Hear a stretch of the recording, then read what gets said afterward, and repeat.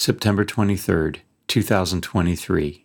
Memorial of St. Pius of Pietrelcina, priest. A reading from the first letter of St. Paul to Timothy.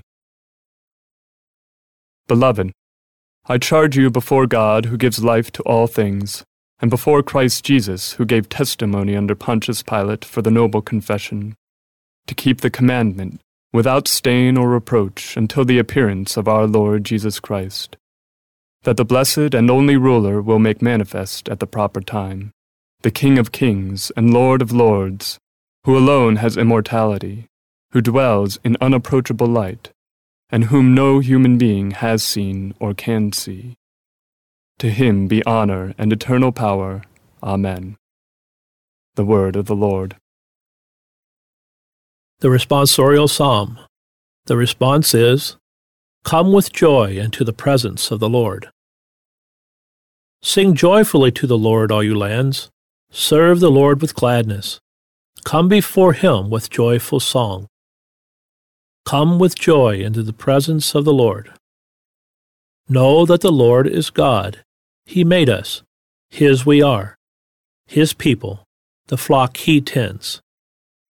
Come with joy into the presence of the Lord. Enter his gates with thanksgiving, his courts with praise.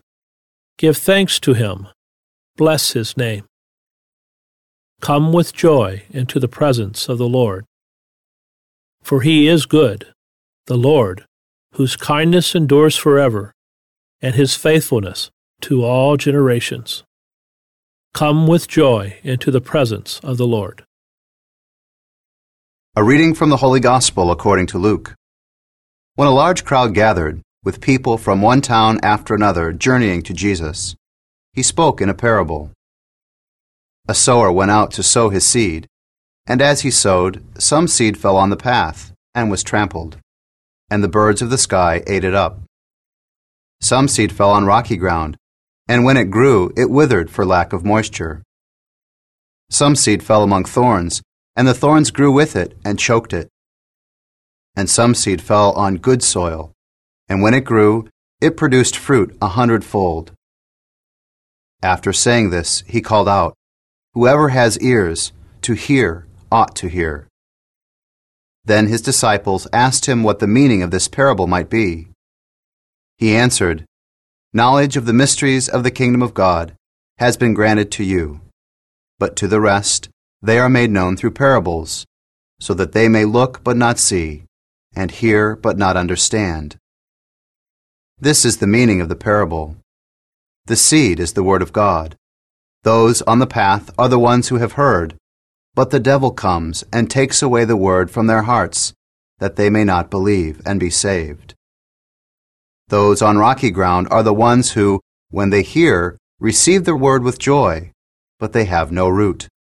They believe only for a time and fall away in time of temptation. As for the seed that fell among thorns, they are the ones who have heard, but as they go along, they are choked by the anxieties and riches and pleasures of life, and they fail to produce mature fruit.